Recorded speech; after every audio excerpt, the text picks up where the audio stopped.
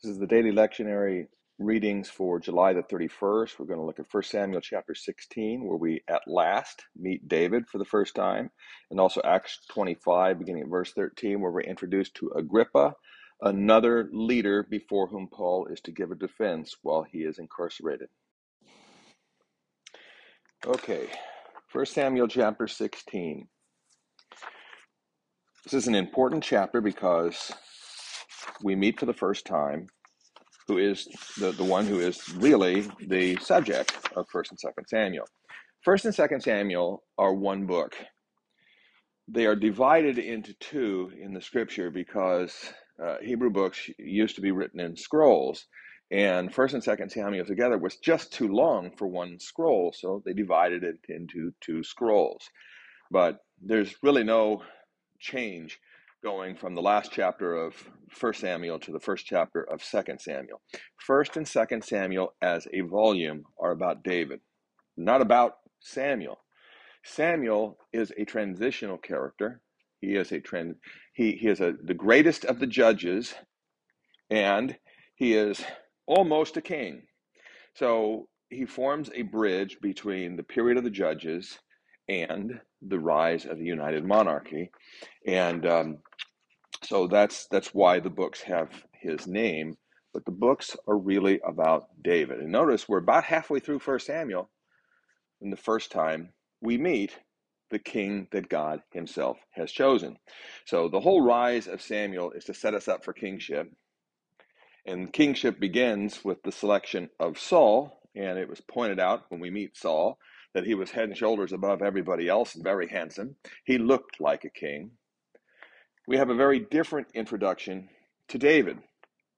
David is represented as being very handsome, very beautiful, but also very young, and so young that when Samuel actually showed up at the house of Jesse, Jesse trotted out all of his sons, one after the next, except David. The one that was God's choice was overlooked entirely by Jesse. You can possibly mean this kid. He's out watching the sheep. Maybe he'll amount to something someday, but certainly not yet. Now, an important factor when talking about David and his introduction is the reference is made a number of times to David's heart.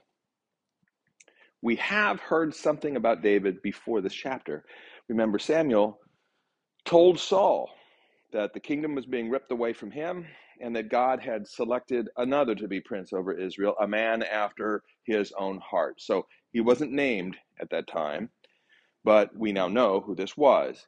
And now here, in this introduction, when Jesse and the others are mystified that God does not want any of these fine specimens of the sons of Jesse, the point is made that God does not see as men sees, he sees the heart. So once again, we have a reference to David's heart. And so what is this talking about?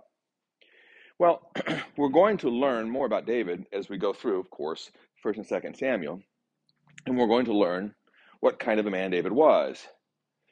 And we're going to find that David was not known to be exceptionally obedient or to have an especially controlled life. He was given to appetites sometimes. He was certainly given to violence at times, could be vengeful.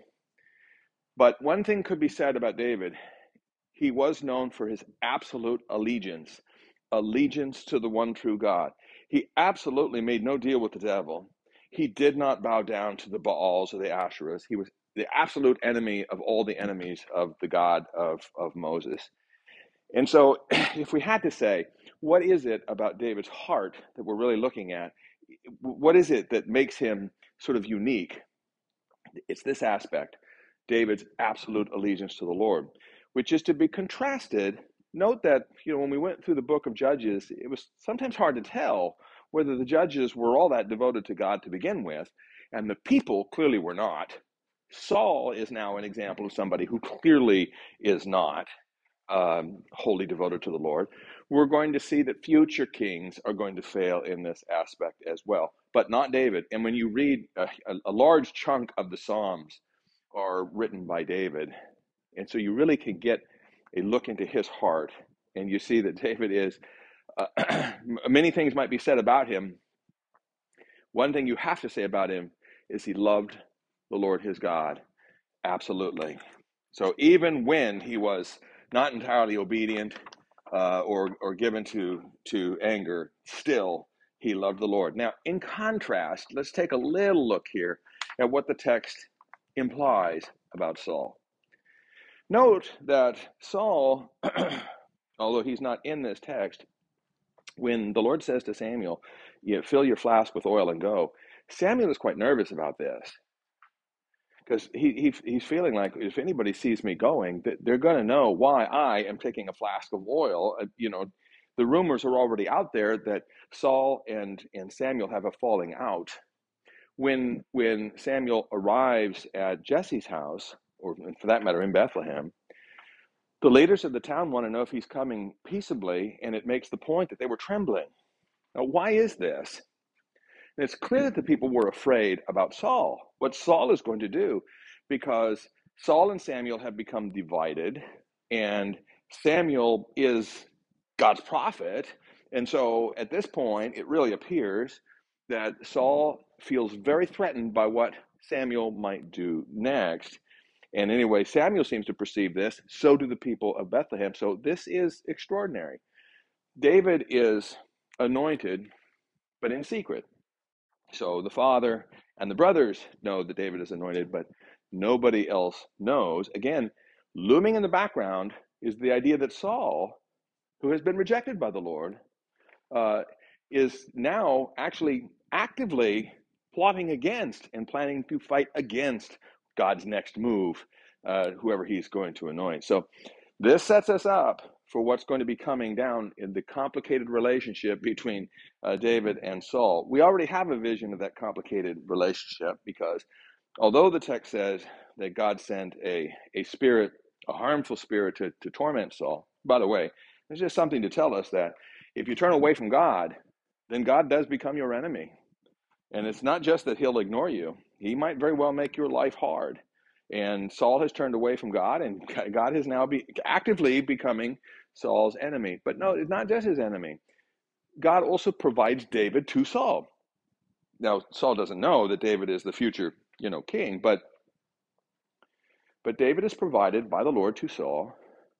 So not only is Saul tormented by this harmful spirit, but he's also comforted by the music and the presence of David, who no doubt sang songs very much like the Psalms we now have in our scripture. So a complicated relationship begins here, and that is going to continue to develop. Saul loves David, kind of. He also wants to kill him, so that's a problem.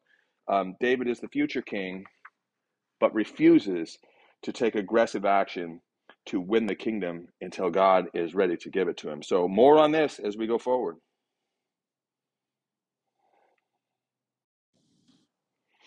Okay, Acts chapter 25. I've spent most of my time already talking about 1 Samuel chapter 16, but let's take a look at this transitional passage. It's very interesting because we get kind of a look at the Roman perspective of what's going on. Festus is the Roman governor. He's ruling in Caesarea. He's got this prisoner, and this prisoner is in all kind of trouble with the Jews. And Festus clearly doesn't understand the issues here at all. His predecessor, Felix, did, because Felix was married to a Jewish wife, and so he was actually fairly knowledgeable about these things. Festus is not. So he is just trying to figure out what Paul is talking about, what the Jews are all upset about, and he has no idea. As far as a Roman is concerned, this has nothing to do with anything that needs to be in a Roman court, certainly nothing that anybody needs to be put to death for. All right, but the problem is that Paul has appealed to Caesar, which means he's going to be sent to Rome and he's going to get a trial in Rome.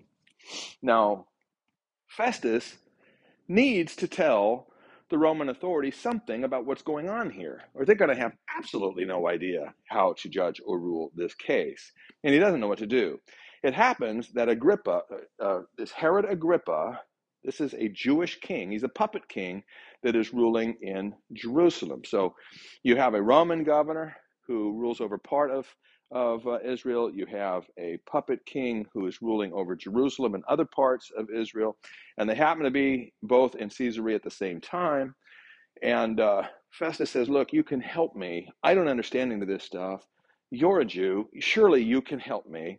And so he's seeking help from Agrippa to hear this man's case and tell me what I ought to tell the Roman authorities. And what's interesting here is that Agrippa seems to be kind of eager to hear from Paul. And in fact, he was eager to hear from Paul. And in tomorrow's devotion, we're going to hear Paul's defense and Agrippa's reaction to this.